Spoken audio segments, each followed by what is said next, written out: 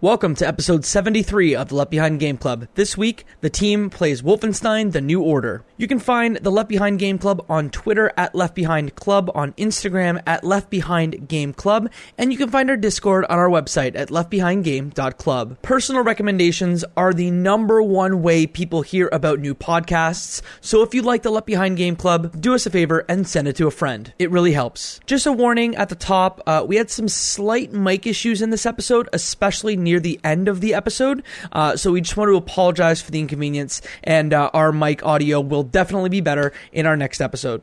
Let's get right into it. You're listening to the Left Behind Game Club.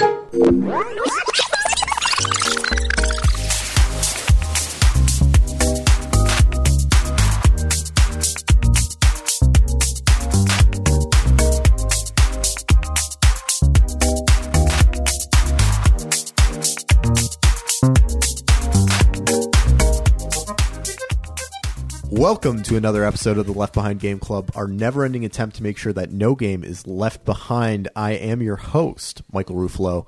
On today's episode, we're playing through 2014's classic, Wolfenstein: The New Order, developed by Machine Games, published by Bethesda. But before we get into that, I need to introduce our two special guests.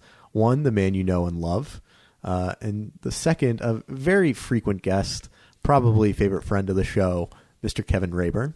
Hello, thanks for having me. And obviously, if we're playing a game with guns, you got to have Mr. Mohammed Murtadi. I think we're doubling up today because usually Kev is a big fan of the guns as well. So I am a big fan of guns. So it's 2-on-1 today. Gun games. Exactly. Kev just had an experience at a gun range, so guns are fresh and top of mind. Yes, not a big fan of guns shooting them. They scare me.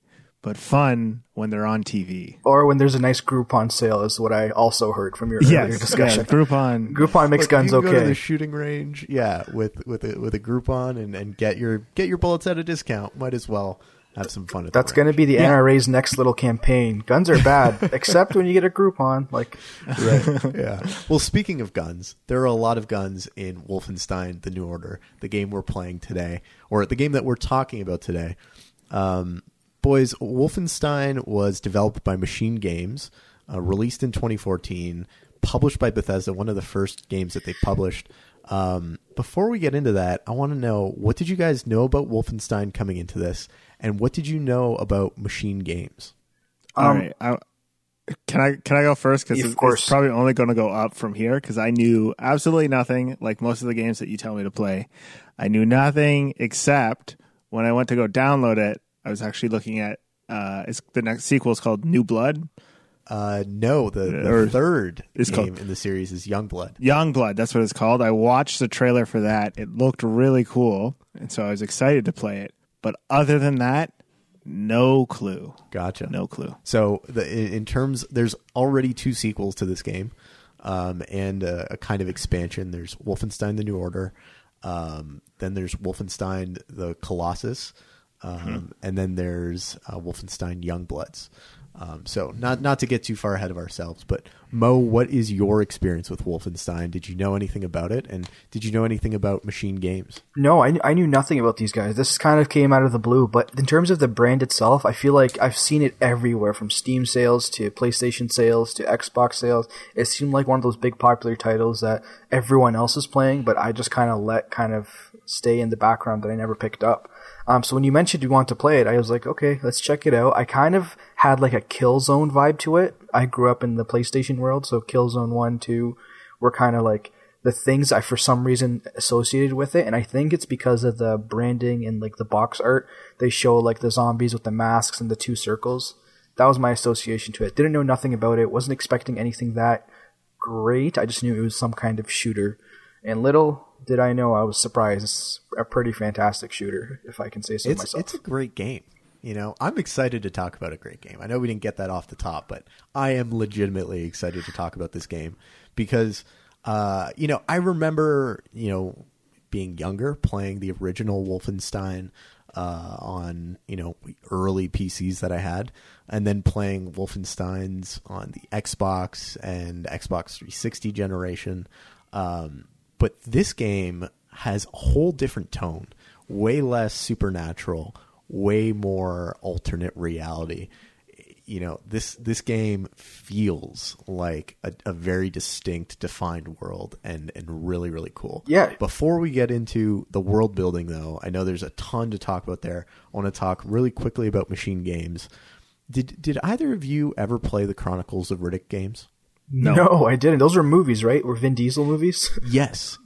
So they were based on the Chronicles of Riddick movie with Vin Diesel. But the games were absolutely phenomenal. Are you kidding me?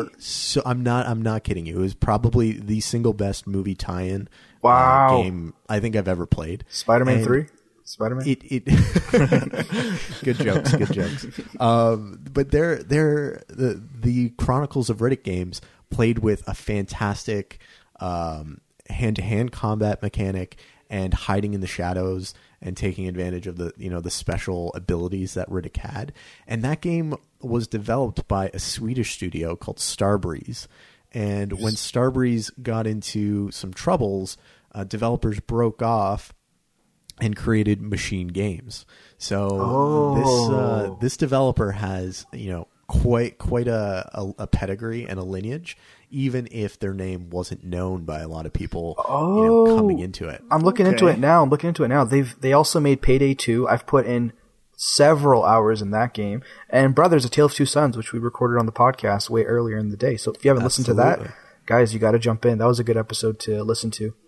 Good callbacks. So yeah, Machine Games, fantastic studio. Really excited to play a game of theirs. Mo, tell me a little bit about what Wolfenstein is. I know I'm going directly to the guy who reads the subtitles. No, for sure. It's how I would describe it to kind of someone would be, it's like the quintessential first-person shooter that has some kind of story with it as well. We just recently played Doom, which we kind of explained as a first-person shooter, full stop. Like there's nothing else to it. It's just a run and gun, shoot some demons. Whereas I feel that Wolfenstein then kind of took it one step above, where it added a story, it added some kind of gameplay mechanics. It wasn't just a run and gun shooter where you're living in a post-apocalyptic, actually not even post-apocalyptic. You're living in a world if the Nazis won the war. So Hitler... Alternate reality where Hitler is in charge and you're kind of living under Nazi oppression for the rest of your time, and you play a U.S. former soldier who's kind of didn't know what happened and realizes, holy smokes, like I thought we won the war. No. Nazis won, and now you're trying to navigate through that as a surviving resistance fighter, I guess. William J. Blazkowicz. Yes. BJ Blazkowicz. Oh my God! Stop giggling, guys. Go on now. Sorry. So yeah, BJ Blazkowicz is the character that you play as, and Wolfenstein is, a first-person shooter. Kev, how would you describe it to people? All right. Well, I already know yours and Mo's impression of the game, and I feel like I'm missing something here. Ooh. So I'm excited to talk about the game because I feel like I definitely missed out on something. So it is a first-person shooter. It's a pretty good first-person shooter. I got lost in the story a couple times, but like Mo said, you're post Nazi takeover of the world, and you're trying to take them down, kind of from the inside because no one knows who you are. Yeah, I'm very curious as to what I missed, because this game was super long, and I got lost in the narrative and stuff. Yes, yeah. Oh. And I was terrible. At it. And maybe I played on a random difficulty or a harder difficulty, because once you select the difficulty, there's your character BJ.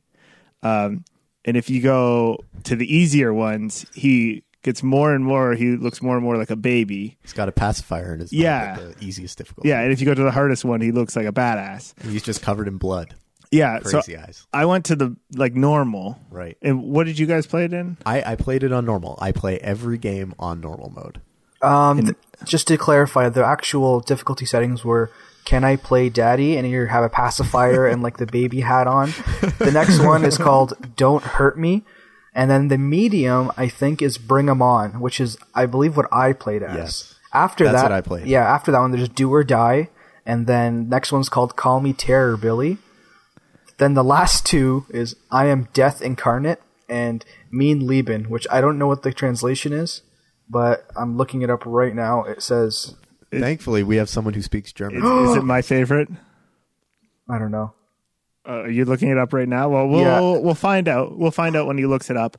But I definitely should have played it on the easiest difficulty because I thought I was halfway through the game and the title sequence started.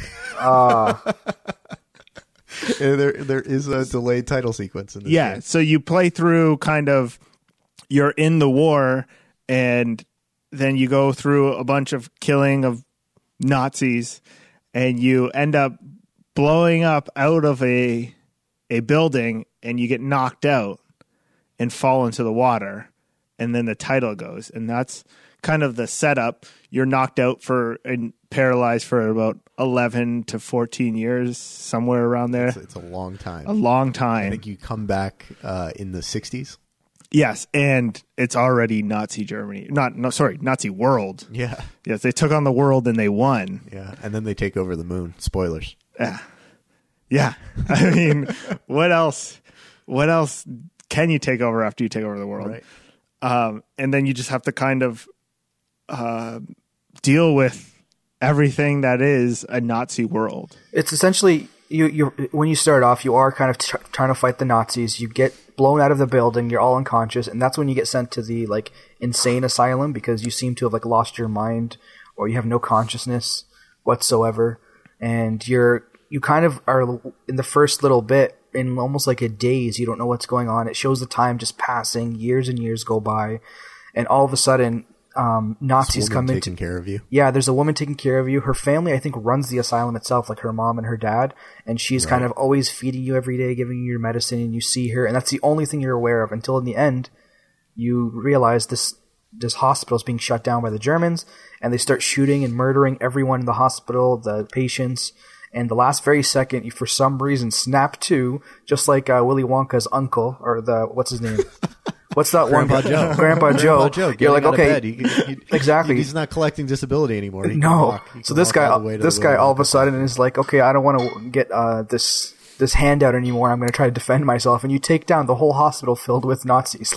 I don't know where that comes from, but I enjoyed it every minute. You haven't bent your arms or legs in 14 years, but you're able to jump and slide and fire a gun. It's amazing how little your muscles dystrophy when you're built like a tank. No, it's like when you're going into military training. It's like you can't underestimate the power of freedom.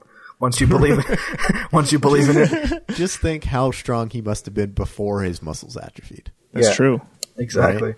Amazing. That's Amazing. True. So you end up fighting your way through the compound, the house, the hospital that you're being kept at. And I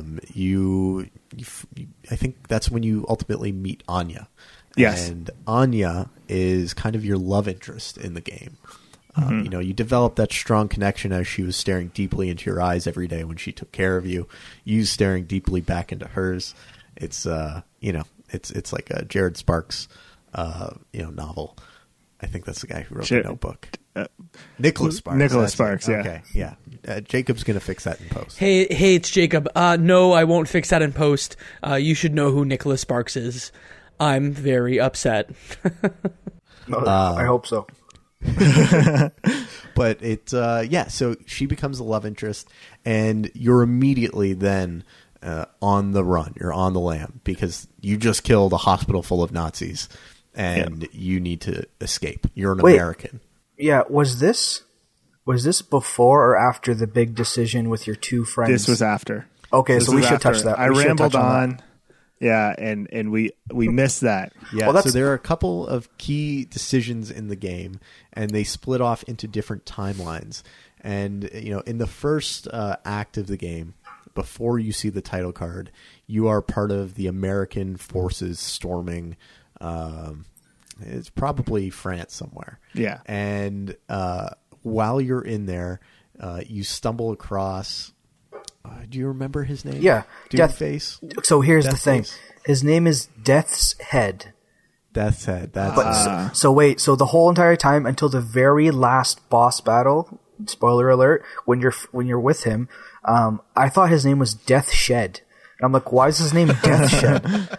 Like the whole time, and I didn't think anything of it. I didn't think anything of it. I'm like, Death Shed. Okay, maybe he lives in a shed, and like that's where he creates death, and moved on with it. And then at the end, I'm like, oh, English, Death's Head, bad name. right. Like I get it. So yeah, I didn't even clue into what his name was. I'm sorry. I just thought he was Dr. Death. It's funny because, Kevin, you've taken over the mantle for Mo of like, there are guns and I like shooting them and nothing else I will follow. I have followers now. Yeah, that's true. Because like, again, I found it difficult to follow the story. Maybe it's because my headphones weren't up or I'm losing my hearing or something. No.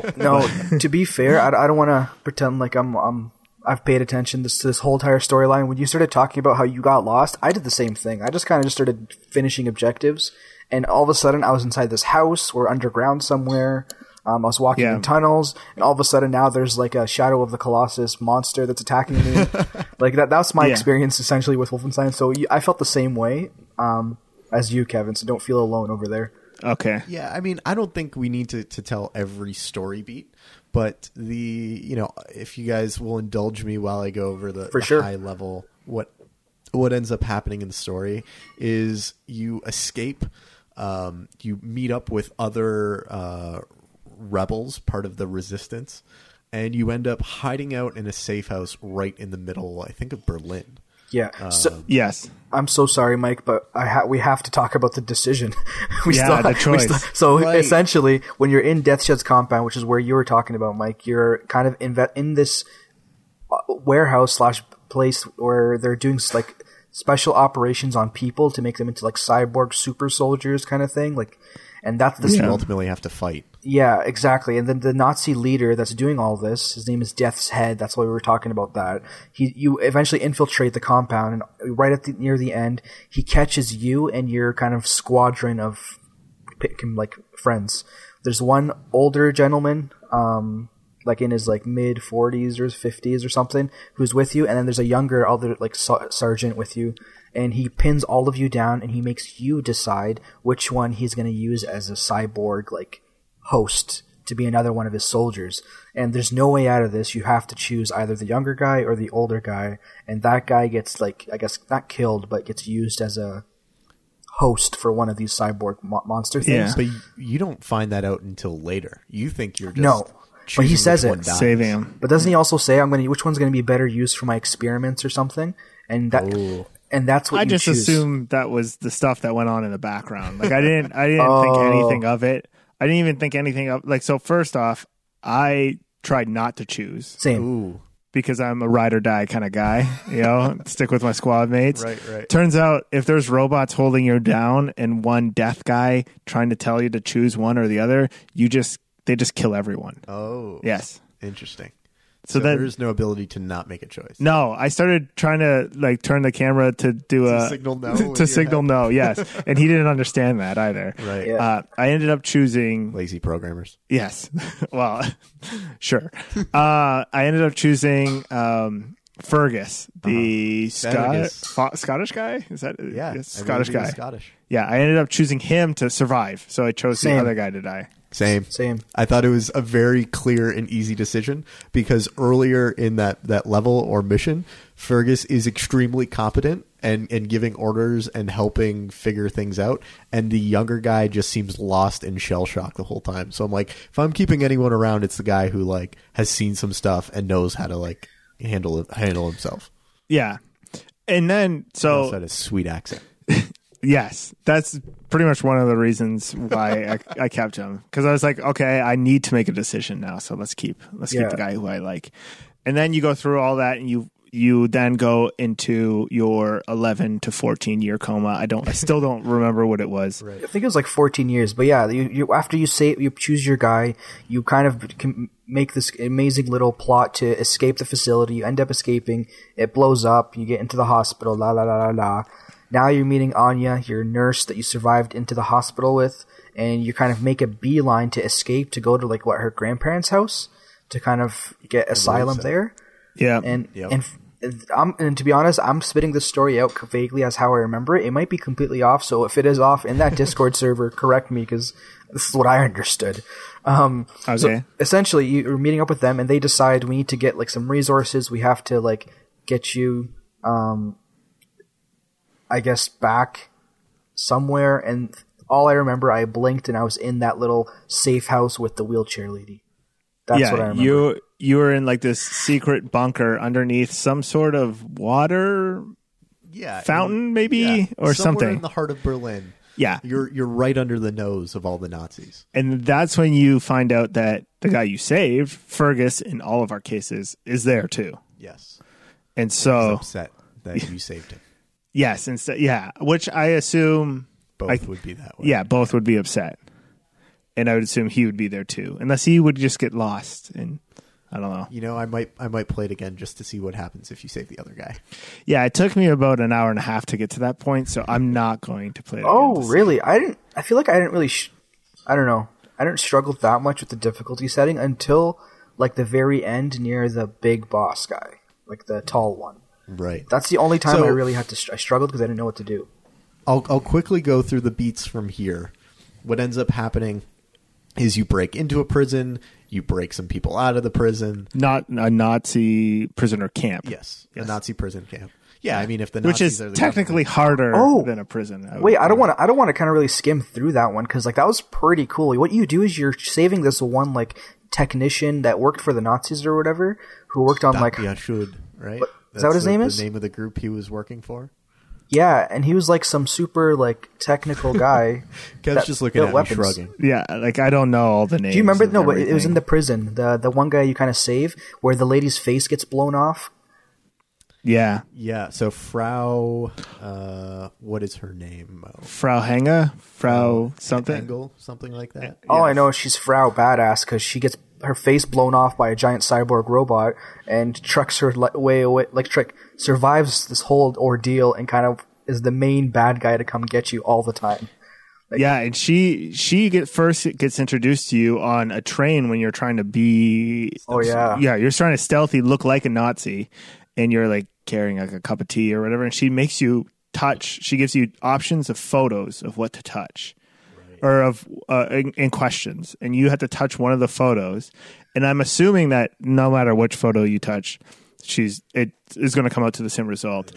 But she claims to know, like based on some psychological experiments, to know if you're a Nazi or not. She's essentially scares you. She's Miss Cleo before Miss Cleo came out. She's like, "Call me now for your tarot card reading." And she's going to tell your future by reading your palm, essentially. Yeah, and then she. She puts her gun down. That's what it is. She puts her gun down next to the photos, and she said a non-Nazi would have just grabbed the gun and tried to shoot her. So she knows you're a Nazi. So she gave you a pass at first, which was a really cool sequence. Right. And then craziness ensues, and her face ends up getting half ripped off. That's how I saw the story. I mean, you definitely got a beat. There's definitely that exists in the story. Yeah. Yeah. So one of the things that you find out as part of the resistance is that there is this technology that the Nazis are trying to get a hold of. This ancient, which you come to find out is ancient Jewish technology from a religious order called the Dat Yashud or Dat Yeshud, something like that. Yeah. And so you break into a prison to break, I believe his name's Set, and you break him out. And his kind of philosophies, like the Dat Yeshud, their philosophy is that you get closer to God by understanding the universe more, by creating more and more clarity. That's how you get closer to God. And so this whole order was devoted towards coming up with scientific, mathematical, and engineering advancement. And so they had all of this technology that was super advanced. And so once you break him out, he says, okay, we're going to go to one of our, hundreds of underground hidden vaults, and we're going to get the technology, and that's going to help us take down the Nazis. Yeah. And so you go on this quest with a submarine to go and to the bottom of the ocean and find this mystical technology that allows one of the members in your group who's confined to a wheelchair to suddenly stand up and walk again as like an exoskeleton. Yeah, if you think you're just playing like a regular Nazi game, you're not. This takes turns that you don't even see coming. Like This is like national treasure type stuff. Like, or what's the one with the button that turns into like floating? It doesn't matter. It like takes weird turns where I thought at some points I was like, do I need to finish the game to talk about it? And then within the next 20 minutes, I was like, yeah, I would have looked like an idiot. Yeah, I think you hit it right on the head, Kev, because I thought the same thing. And it's one of the reasons why I never really played it, because I was like, okay, it's just a zombie shooter. It's going to be just basic, like nothing going on. But you're right. Like there's weird weapons. I think maybe we'll get into it later, but that laser weapon where you can like cut areas of a fence perfectly, that was for some reason super satisfying, knowing no matter how I cut it, cool. That's exactly this. And to explain it, you essentially have a plasma cutter in terms of like a cannon gun that converts into a gun and a wire cutter. And if you're up in front of like a wire fence, you can precisely cut a hole that you want to either go through it or access something, and it's super satisfying. Such a cool weapon. It is very satisfying. I felt like, the one game on Mario Party where you have to draw the shape in the rock the correct way, and then the rock would explode? No, I don't know. Okay, whatever. But I trust you it exists. Okay. I would draw the shape in the fence or whatever and try to walk through it, and 9 times out of 10, I wouldn't be able to walk through it. I had to back up, cut a little more. Yeah. Damn, yeah. You're just riding the struggle bus. It was terrible. I was terrible at this game. I could tell you were terrible at it because I went over to Kev's house to work on a project with Kev's fiance, and the only thing I could hear was Kev huffing and puffing and swearing under his breath every time he died.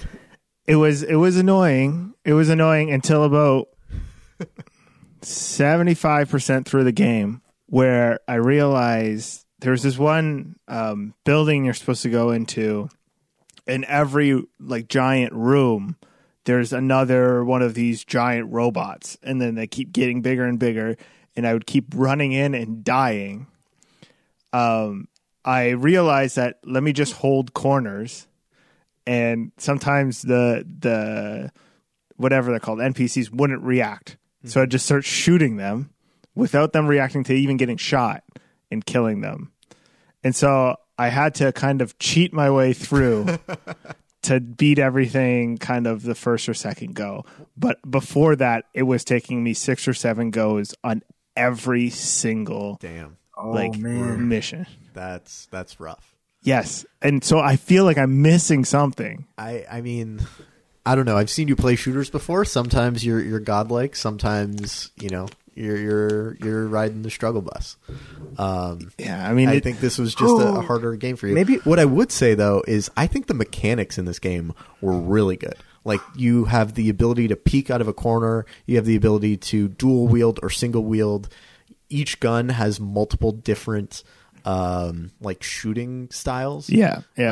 So I thought it was super cool. That was pretty cool, the multiple shooting styles, because there were some plasma guns that were also snipers, and the shotgun was not only a shotgun, there was a shotgun bullet that would deflect off of walls and stuff like that. That was pretty cool. Ricochet, yeah. Ricochet shot. I did like all the guns and all that, but first I didn't know that you break the boxes for ammo.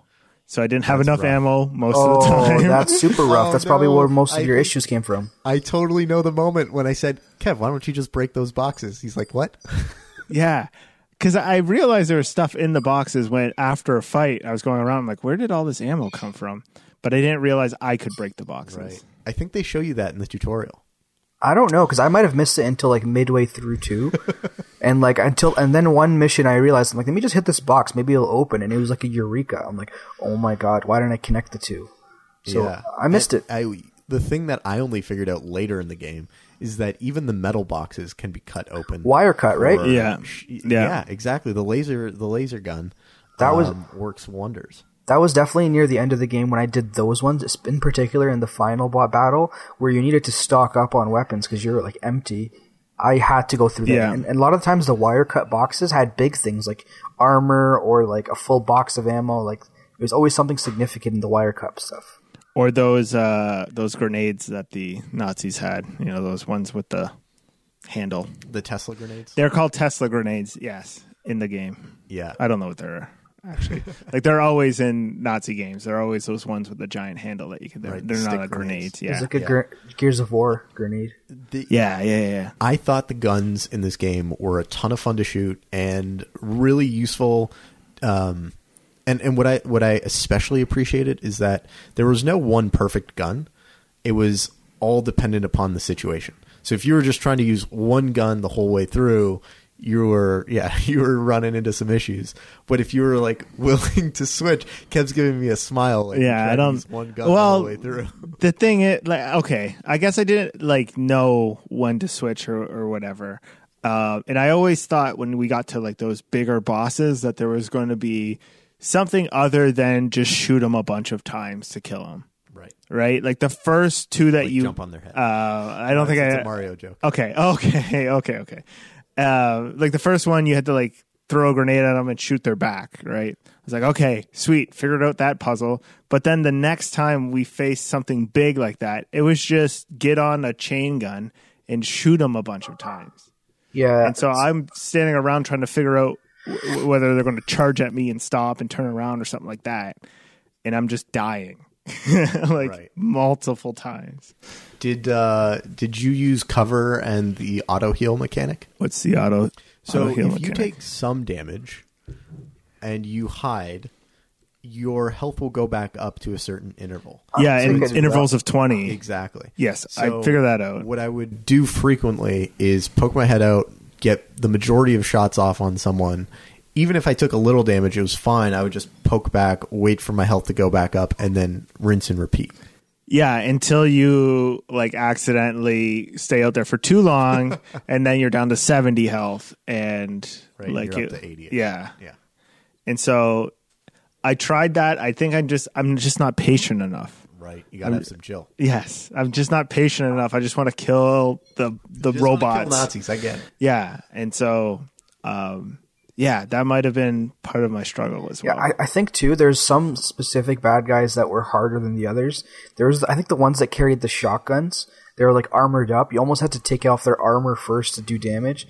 For me, I did kind of a mix of what Mike did and what you did. I'd peek my head, kind of see what's the most dangerous thing, and kind of plan my course of action. Like, okay, those big giant walking mechs, they're not going to chase you everywhere. So you can not have to worry about them. You can kind of draw out the smaller guys or the armored guys, deal with them one-on-one like in a hallway where it's just you versus them, not 14 people shooting you from different directions. And that's kind of how I navigated through most of the chaos. But actually, now that I think about it, it wasn't smooth sailing. Like, I definitely died in certain parts where I got overwhelmed and didn't know everyone that was in the big room. So I kind of like that, where it wasn't just grunt after grunt wave after grunt wave. It was essentially, here's your puzzle. There's 3 super soldiers. There's 4 regular people and 1 walking mech in certain awkward areas. Figure out how to take them down to proceed, kind of thing. I completely agree. The one arena that sticks out in my mind the most is the one where you need to steal the train with the warhead on it that will then allow you to sneak onto the U-boat. Yeah. And there's a door that you have to hit a button and the door will open and a big auto mech guy comes out of it. Yes. And you face just a full smattering of the different types of enemies. You face some of the smaller infantry guys. You face the shotgun guys. You face a couple of the big tank dudes. You're facing a whole variety of people. And there's a ton of different terrain to be on. You can be higher up. You can be around a corner. You can be in an alleyway. You can be on one side of the train.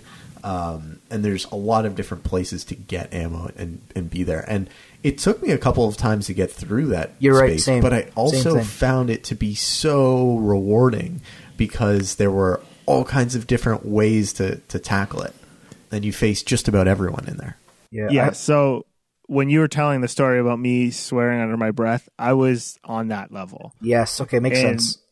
And he came downstairs and was like, have you just tried to fight it from up top where you press a button or something. You press a button and all the mechs start waking up. Yeah. And you're kind of in a shielded area, and if you just wait there, a bunch of soldiers just come in through the door, so you can just easily pick them off. But I was trying to like jump down and recharge my electric guns. Right. And going on one side and the other. I died so many times. I did the same thing until I did exactly what you suggested, was just staying up there. What I also did in the first sequence where you're holding the button to bring up the door, where that one mech kind of surprises you and kind of busts through, I saved his weapon. Like once I killed him, I took his weapon, I took it upstairs. Yes. And then I waited for the big mechs. Then I used that. I think I took down one of them. Then I got that one's like gun. But I felt like I got lucky in that final sequence. I can't remember exactly, but I remember thinking to myself like, oh, I definitely like got a lucky grenade where I got 2 people at once or something. Here's the other little hack for that level. You don't need to kill everyone. All you need to do is get to the train. Oh, I did though. I killed. Luckily. Really? Yeah. I started killing everyone, and then I realized like, oh, all I need to do is get to this train. Because there's like a little vent that you can go through to get to the door that's really close to the train. Yeah. Walk down that and you're home free. Yeah. And it's not as far of a run as the final boss battle. Yeah. I wish I would have done that. Yeah, I didn't want to give you I didn't want to spoil it. I killed everyone. Yeah, same. Eventually. So yeah, I think there are a lot of really good little puzzles there. Mo, I did the exact same thing you did, which is steal the big machine gun or turret guns that you find throughout and recharge them and use them on some of the bigger enemies. I'm a little embarrassed how long it took me to figure out that you could recharge those guns. Oh. That those were guns that use electricity. But once I did, man, the game just started flying by. Yeah. Can we talk about those recharging stations? They were everywhere, and I didn't know what they were at first. They were just originally to recharge your what's it called, welding? Your laser weapon. Yeah, your laser weapon. And then you started getting more and more weapons that use them. And so this was part of the technology that the Nazis developed, and that's how they took over. Yeah. Correct? Yeah, there's the laser pistol. There's the laser AR that, one version of it has a scope like a marksman's rifle, and then you flip the shooting type and it's suddenly a laser weapon. Yeah. Then, one of the things that I don't think we touched on is the laser weapon that you get at the beginning to cut holes in fences and boxes and wherever you need to go. That weapon gets upgraded quite frequently. I think I got maybe 4 or 5 upgrades on it throughout the course of the game. And, it was only at the end of the game that I realized, man, this thing is really strong when you use it on the big enemies. Yeah, I'm thinking that might be the part that I missed out on, because the little upgrades would come up on your left-hand side and there would be a bunch of reading. And I would just, whatever. I would just read the headline. It can refract now or whatever. Or it can do this. Yeah. I'm like, okay, sweet.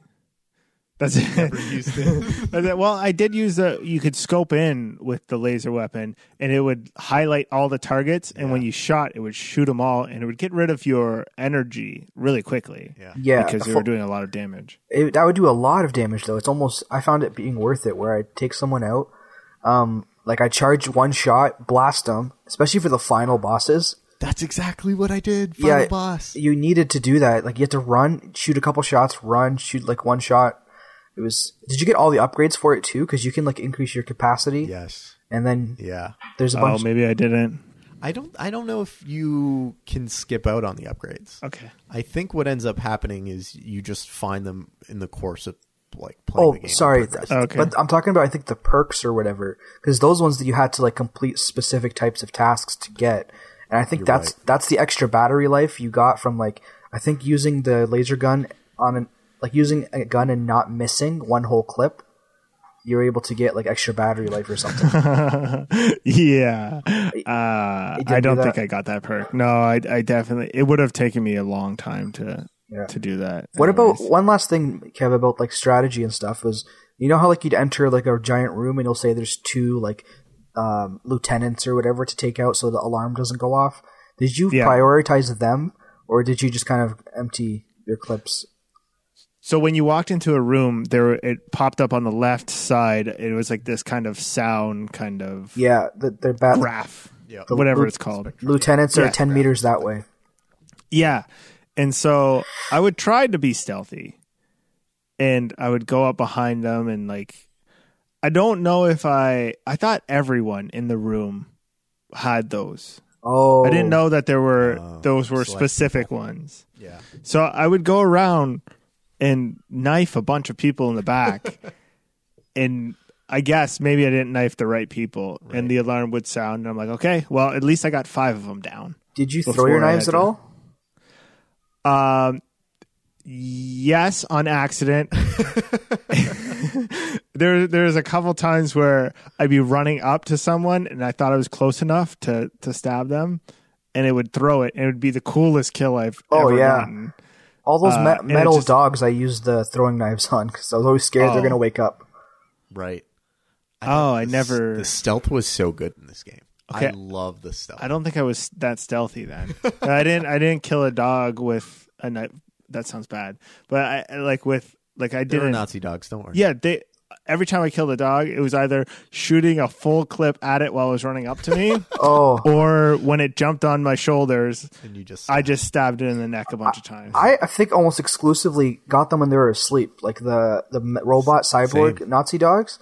There's only like 2 times where like they actually attacked me, and I was like, this is kind of like annoying because I'm just shooting a person who's asleep right now. So I think you were better at it than I was then, because the dogs jumped on me quite a bit, but I feel like I got the majority of them when they were, sleeping or with their backs to me. Oh, I didn't see a single dog sleeping. And they always scared me. They always scared me. Like there was a couple times where I was just like, I verbally screamed because they like popped up out of nowhere. Yeah, gotcha. I thought the stealth in this game was so good. It feels a lot like the stealth in Chronicles of Riddick. The one distinct difference being that you don't know when you could be seen or not. They don't have like a good visual indicator of it. But I thought it was very forgiving. You could sneak up on everyone without any issue, and you could move pretty quickly. But I thought it was really great. And so, I think we quickly got onto some of this, story overview, but let me just wrap it up, and then we can get into some of our favorite characters. Once you get down to the bottom of the ocean, find this ancient Jewish technology, which is extra ironic that it's ancient Jewish tech that helps take down the Nazis. You then have to get to, I think you get on a U-boat, and then you have to get to a moon base, so you can take a nuke and ultimately take down Nazi Germany. Yeah.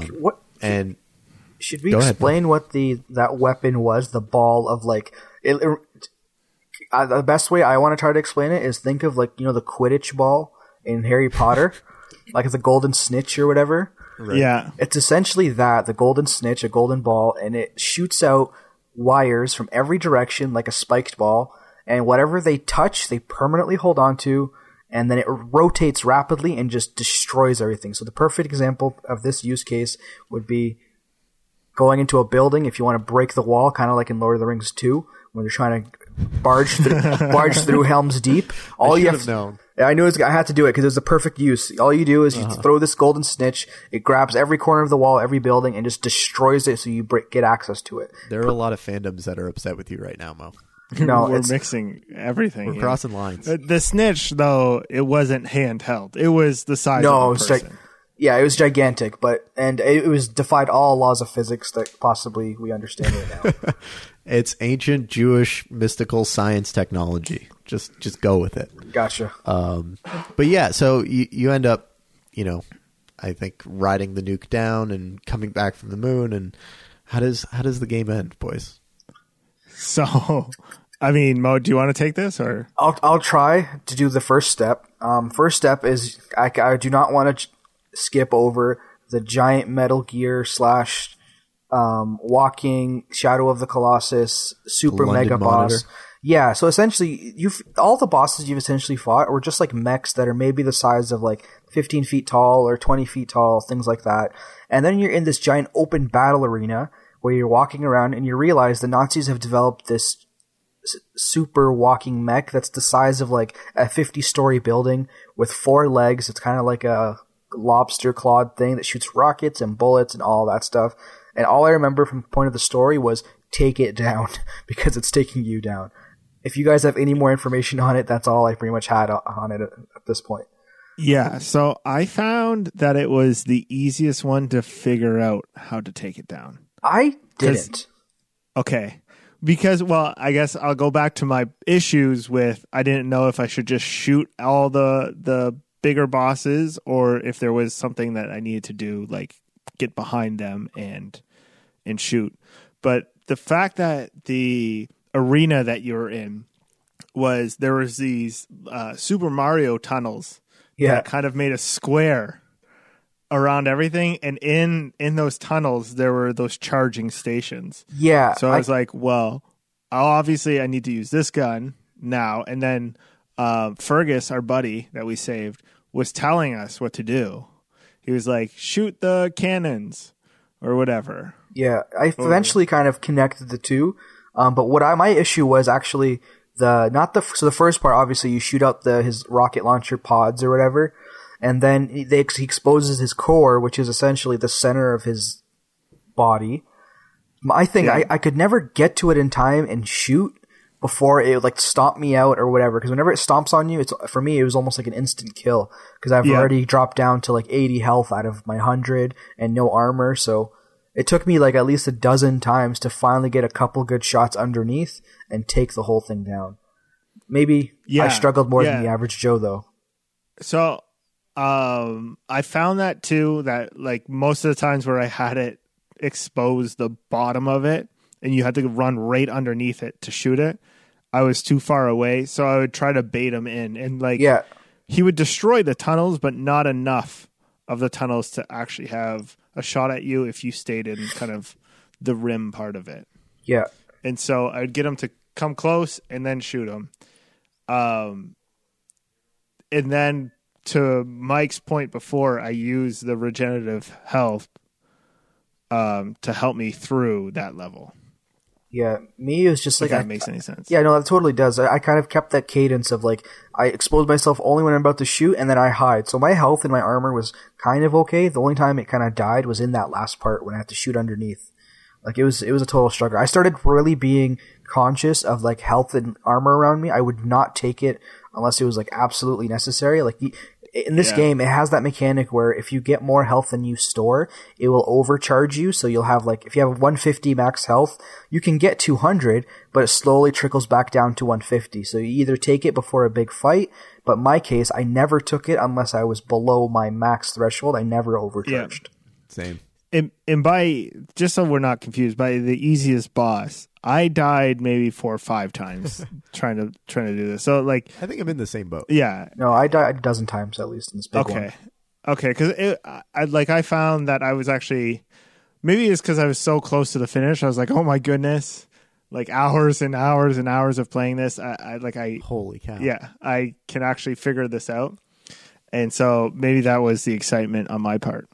Yeah, the only thing that can make me save myself in terms of my respect in this game was, I think I got to that boss, I tried it like 2 times, and then I stopped playing for that day or whatever, and then when I picked it up again, I had that like get to figure out the mechanics again when you first play a game for like the first 2 minutes or so.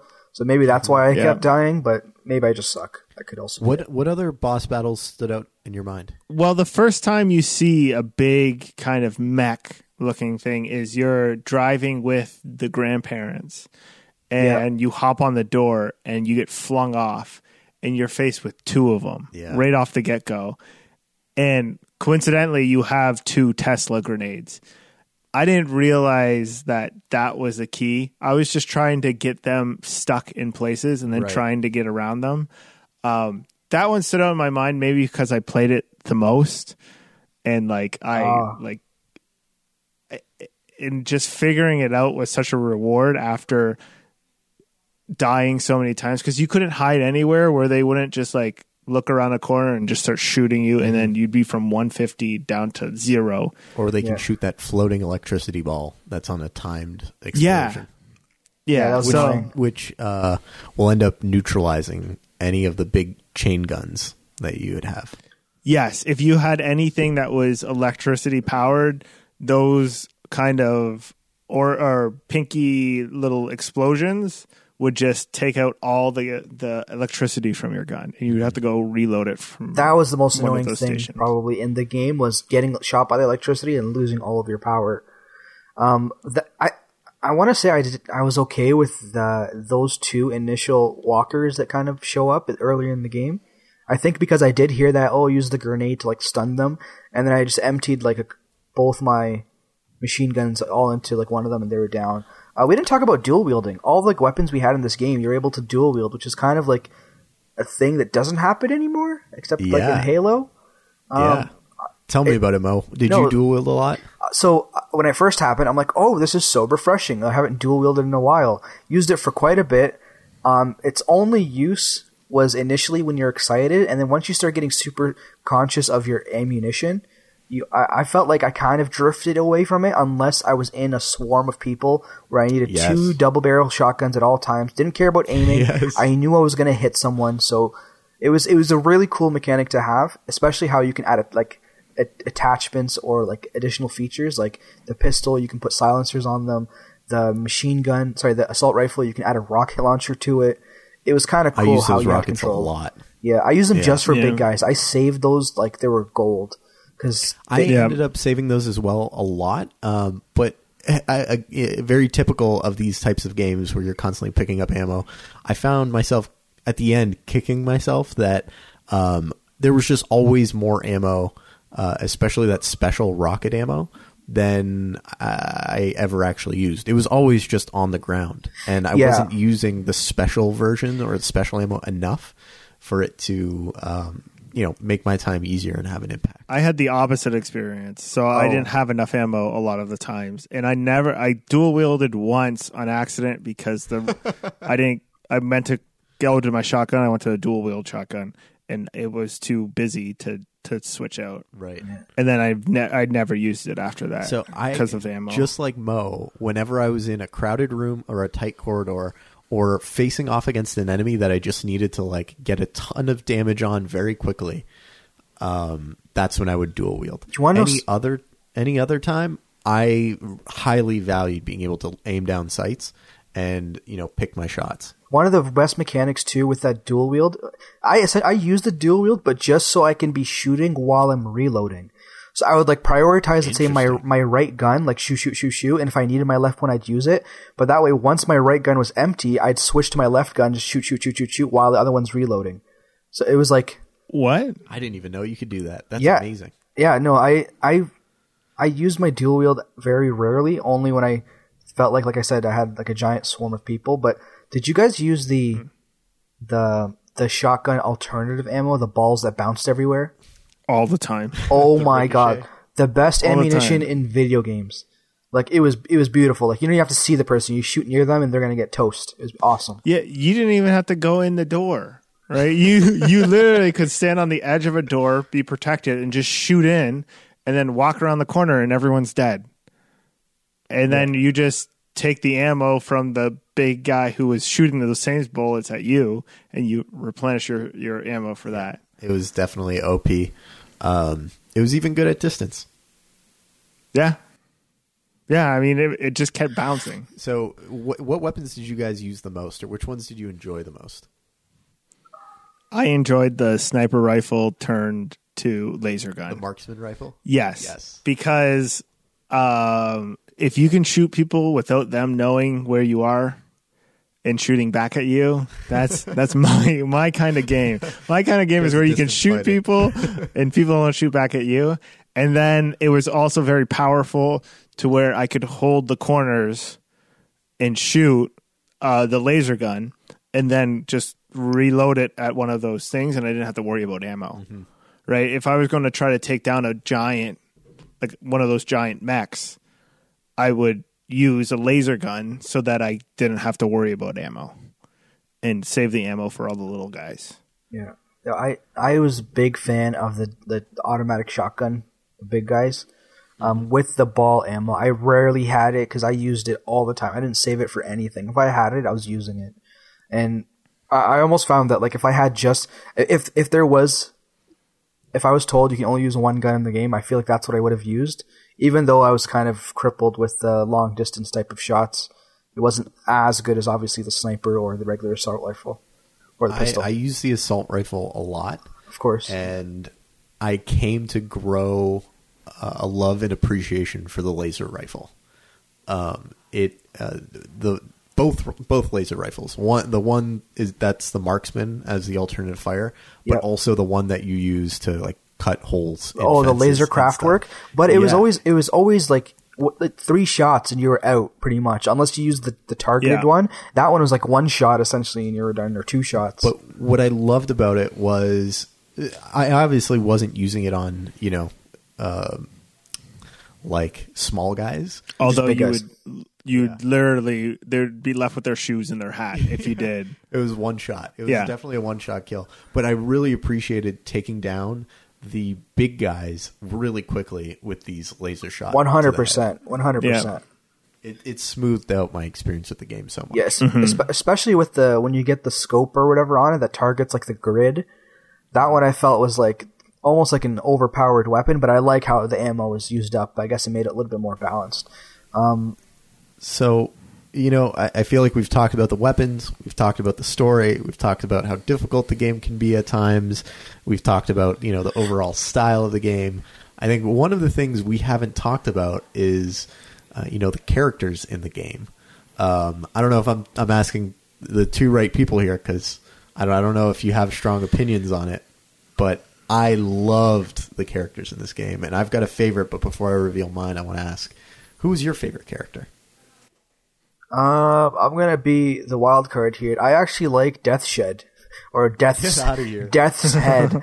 we don't see him that much, but like I felt like, I don't want to call it the voice acting, or because it seemed like even like the animation of him made it believable that he was this evil, corrupt villain who's mutating humans and loving it as a passion, has no empathy for anyone or anything besides like his work, and is always kind of held in high regard. I also like in the final battle how he was essentially another walking mech himself. That's kind of my favorite. I felt like the main character was very generic, like super willed U.S. military guy, super strong, never gives up, the whole hurrah. The wheelchair lady was pretty cool too. I was really offended when she got the Iron Man suit because I wanted the Iron Man suit. And I thought that was a total rip-off that we don't get that Iron Man suit. I think her name was Caroline, right? Yeah, she was cool. But that's my opinion there. I like Death's Head because of how genuine of a villain he was. And then my second one would be the wheelchair lieutenant lady because I felt like she was pretty much the brains of the operation. Bad guys is the little the boy toy. The boy toy. He was hilarious. Yeah, he was hilariously like you're like, of course you would do that. Of course you would do like. I just thought he was just like a perfect character. There was like the strong, powerful woman, and then there's the boy toy who will do anything for him. He's a pretty boy. He was a pretty boy. When he jumps out of the vent and stabs you. Oh my god, that was scary. Man, that like actually shocked me. He's like Waylon Smithers from yeah, The Simpsons. Exactly. That's exactly it. Everything he does is for her. He jumps out of that vent. And then while he's trying to kill you, like all great villains do, they take it slowly. And he was like Skyping her. Like it didn't exist in 1960. Yeah, let me FaceTime you real quick. Yeah, let me FaceTime you real quick. Yeah, and like trying to like kill you slowly like an idiot. Because, I mean, we survived a 14-year coma and stabbed a Nazi after that. Like we can deal with whatever you gave us before. Do you remember how the boy toy dies, though? Don't you kill him? You stab him. It was one of the most vulgar ones. You're facing him. You're supposed to die because he puts poison in you, but you're like, no, America, freedom, I don't die. And you get up and you stab him in the side of the head with your knife that's already in your chest. You pull the knife out and you stab him in the side of the head. And he's like, what are you doing? Like you're. And he's just like, hoorah, next mission, let's go. Yeah, yeah. BJ Blazkowicz is like, he's a tank. He is. And my favorite good character is his name is Max Haas. Oh, the guy with half a head. Yes, the guy with half a head. Poor guy. The Lenny from Of Mice and Men. Yeah, He's Lenny. He's just like a big oaf that Hey, just you guys. Yes, he's very he's still childish because of he has half a head. And the reason why I say he's my favorite was because he was hiding things and there was toys around that you were collecting for him. And I did not go back and give him his toys before I exited the mission. Same. And I felt so bad because I was like, maybe I can do that, talk to Anya first, Right. and then give him back his toys. Yeah. I was wrong. It just takes you to the next mission. What do you get when you give him the toys? Is there a perk or anything? I don't know. Same thing Kev did. I felt really bad for it though, but he was just a big oaf that was just kind of taking bullets for you at one point. He opens up this giant doorway for you to go through, and he has flashbacks anytime he hears different. I felt for him, and that's why I liked him the most. You can't just pick the main character as your favorite character, so I think Max, the big fella there. He was definitely my favorite good guy. My favorite good guy is Tekla. I don't know if you remember. Tekla is the crazy genius who is constantly rambling and scribbling notes about the probabilities. And she's the one that you teach how to shoot weapons and allows you to. You didn't do any of that, Kev. You're looking at me like I'm crazy. Teach you what? No, I didn't do it. Teach her how to shoot weapons, and at the end of the game. You're escaping because she decides to stay back, and she essentially says, if each of us kills 13 of them, we'll win the day. And she's like, and I'm already on 22. Wow. And so she decides to stay back with a room full of pistols and just kill Nazis as they're raiding your hidden bunker. And she's the reason you get to escape. Okay. I forgot about her. I completely forgot about her. I might remember that, but I don't remember teaching her how to shoot. She was the one sitting in kind of a room full of just papers on the wall when you first get there. Okay. So I also think that there are character development missions that I think you stumble across when you're in the hideout, and I don't think you have to play them all, and I don't think you get the ability to. You know what? Did you teach her at the top of the hideout where that target was? Because I saw that target a couple times. I don't remember. Okay, never mind. No, I know what you're talking about. You're talking about the knife throwing thing. If you pick up knives in the box next to that bullseye, you can throw them at the bullseye.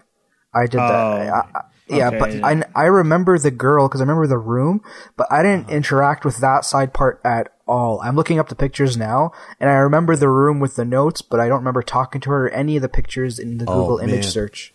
She's such a good character. There is one moment where you're sleeping with Anya, and she just comes into the room and starts ranting about how you're her first or only friend, and how you might be an idiot, but you might understand. And she talks to you about determinism, and mathematical certainty, and it's this crazy idiot savant moment.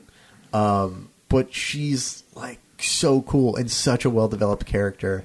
I was kind of in love the whole time. I was like, just give me more of Tekla. Yeah, I definitely didn't do any development, so cool. Character development in her. Have the same character side quests and stuff. No. My favorite evil character is Frau Engel. Of course. She's just so perfectly evil. Yeah, everything. The voice acting, the story, the animation. Yeah, perfect other bad guy. Yeah. So, boys, I feel like we've covered a lot. There's still probably more to say about Wolfenstein: The New Order, but we'll save that for another day. You want to give me your closing thoughts? What are your overall impressions and feelings about Wolfenstein: The New Order? So I kind of laid it out there already. It was a very long game for me. There were very cool aspects of it, but I sucked at it. I feel like I can't even give it a good review because I was so terrible at the game that the enjoyment level was not what it should have been. I didn't give it my best shot, I guess. The story was really cool. I think at one point I asked you, has there been any directors who directed video games or video game directors who directed movies, and you're like, yes, there have been. Let's save it for the podcast. And you didn't want to tell me anything about that because I thought the story was pretty cool from the parts that I did catch. I guess I did miss out on a lot of other development story lines and all that. Overall, it's a good game. I will probably play it again in 2 years and have a different perspective on it. And I guess the only other takeaway is I watched a trailer for the newest one and it looks super, super exciting to play. Like I'm super, super excited to play it. So I will be playing the next one. I don't think I gave it enough of a go to give it a good review. It's tough playing it with time pressure and feeling like you have to get through it and all that. I think that's what I was going to jump on to, and I'll kind of go through mine. I actually played the next one, the New Colossus, which is I think the direct sequel. It is to Mo, this one that we just played. You don't even know how difficult it was for me to hold off after playing the New Order to I actually started it. I started the New Colossus. That's why I got a little confused earlier on. I only maybe put like 20 minutes in, so like I don't know much of it. But let's just say it kind of picks up the same like energy of the New Order, but it just makes it look better and just more better mechanics, I guess. So my opinion of the game, I thought it was great. Like the story was cool, mechanics were great. It was a shooter, so of course I'm all in kind of there. It was one of those like when we reviewed Doom, we said like it was a shooter. It delivers exactly what you asked for, just a shooter, not really a story. It's over the top. This one, I was expecting a shooter, and I think I got a little bit more than just a shooter. Cool storyline, cool voice acting. I'm into the series. I understand the hype. It's not the best game of all time. It's not the best shooter of all time, but I definitely put it up there as like if someone said, I just want to play one shooter, what should I do? This one could be a recommendation that no one will really walk away from and say, it wasn't that great. The shooting sucked or the story didn't make sense or whatever. You have fun playing this game, and what are games for? They're for having fun. I think this one delivered that. Mo, you don't know how shell-shocked I am that you love the story of this, that you like tuned into it. I think that says everything about the game. Yeah, it was a lot of it was like believable voice acting. Like they all seemed like they were the characters. They weren't just people reading lines. They weren't just making a big deal over nothing, or like if something was shocking or traumatic, they appeared like that. If something wasn't, they didn't make like a song and dance about how, oh, you should be sad for this person. No, you felt sad for Max because he was a sad character. Like you felt bad for him. Like there was a lot of things that were delivered like in a real way where you're like, this isn't just a story just because we want to make a story. No, this is, if this was post-Nazi Germany and the Germans won, this is a crazy way of how it would have happened, and come on along for the ride. That's how I kind of experienced Wolfenstein. Totally. I love that explanation. Wolfenstein: The New Order felt like it kind of, if Tarantino made a it kind of spoke to me like Inglourious Bastards, where it's kind of an alternative timeline, but it's like the world you live in. And this game feels so well directed, both in terms of the voice acting, but also the cutscenes and the characters, and everything comes together really well. And it feels like a cohesive world that makes sense. And I think that's so rare in games, that you get a sense of presence in the world and believability in your setting, and it's more than just a person with mechanics in a space. Yeah. And because this game was so well designed, it made me feel like it was kind of closer to a Tarantino film than it is your typical video game, and it's got some really over the top characters, and I'm so impressed with this game.